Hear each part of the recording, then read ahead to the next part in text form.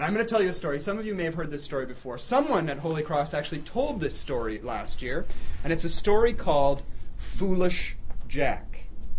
Now, once upon a time, not in my time, and not in your time, but in a time long, long ago when everything was magical, and monkeys walked, talked, and chewed tobacco, there was a poor old woman who had a son whose name, for lack of a better one, was... Jack. And one day she decided that Jack had to go out and find a job. Now, Jack wasn't too bright, he wasn't too smart, but he was a good worker. And so she decided that Jack should go out and seek his fortune. So Jack went out and he went to a farm, and he asked the farmer if he could work for the farmer. And the farmer said, "Yes, Jack," he says, "you work for me all day, and I'll pay you at the end of the night." Well, Jack worked hard all day, and at the end of the day, the farmer gave him a gold coin. And Jack started to walk off home.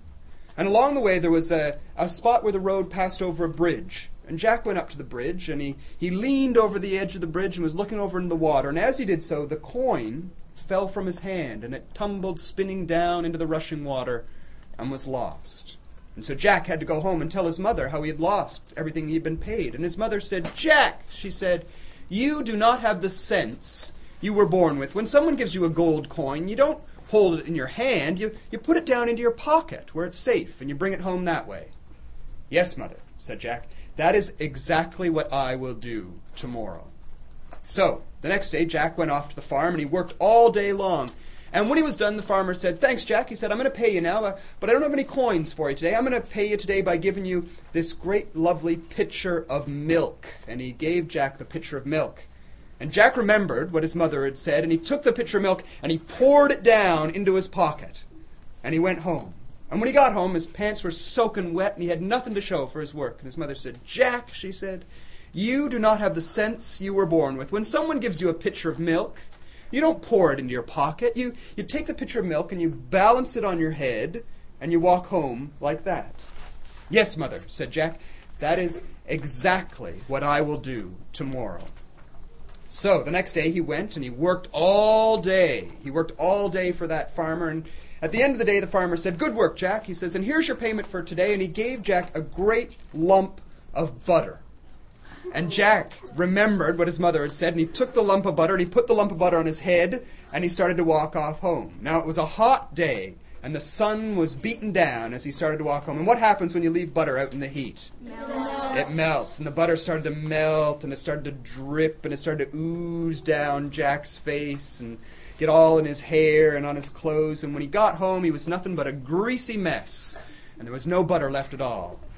"Well," said Jack's mother, "Jack," she said, when someone gives you a lump of butter, you don't put it on your head. You wrap it up in your handkerchief and you dip it down into the well so it's nice and cool, and that'll make it hard, and then you can bring it home in your hands like that."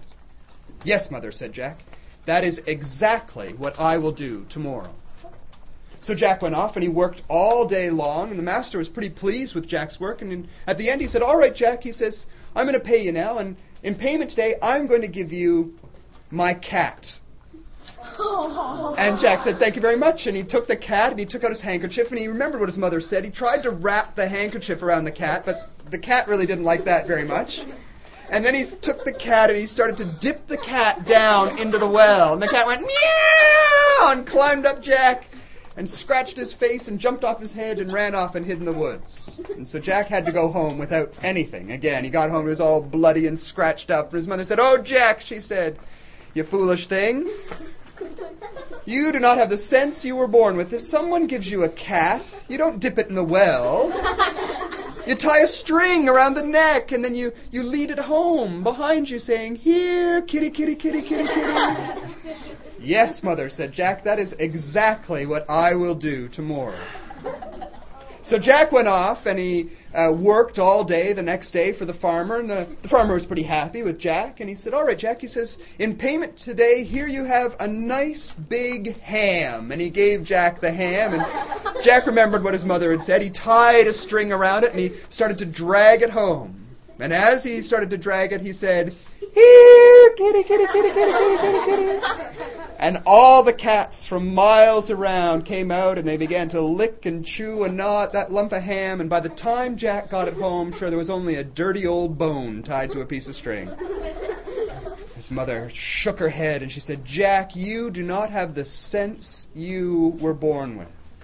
If someone gives you a ham, you don't tie it to a string and drag it behind you. You pick it up and you put it on your shoulder and you carry it home like that." "Yes, Mother," said Jack, "and that is exactly what I will do tomorrow." So Jack went off and he worked all day, worked harder than he ever had because he still hadn't anything to show for all his work. And at the end of the day, the master said, "Oh, Jack," he said, "you've done a fine bit of work this week." He says, "Come out now, I'm going to give you your payment." And he took Jack out to the barn and he said, "Now, Jack, here's my donkey." "Thank you very much," said Jack. And he remembered what his mother had said, and so he picked up the donkey and he put the donkey onto his shoulders. And the donkey went, "Ee-haw, ee-haw, ee-haw," and kicked at Jack with its feet, and Jack struggled and fought that donkey all the way home, trying to keep the donkey on his shoulders. "Ee-haw, ee-haw." Now, along the way, Jack had to pass by a house that he went by every day, and it was a beautiful big house. It belonged to the richest man in town. Now, the rich man had a daughter who had never said a single word.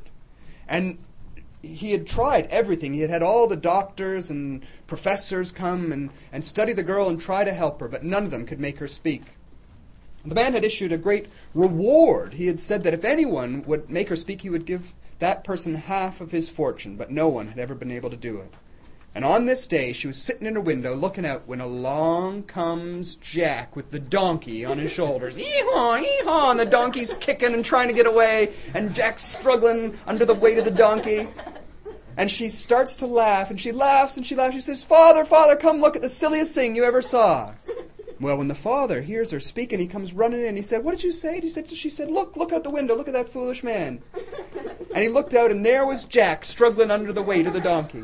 And he went out and he said, "Jack," he says, "come on into the house." And so Jack came into the house, left the donkey outside, of course, and came in, and the master said, "Thank you for making my daughter speak." And the daughter spoke, and she talked, and she talked, and she talked, and she would not stop talking and laughing at Jack.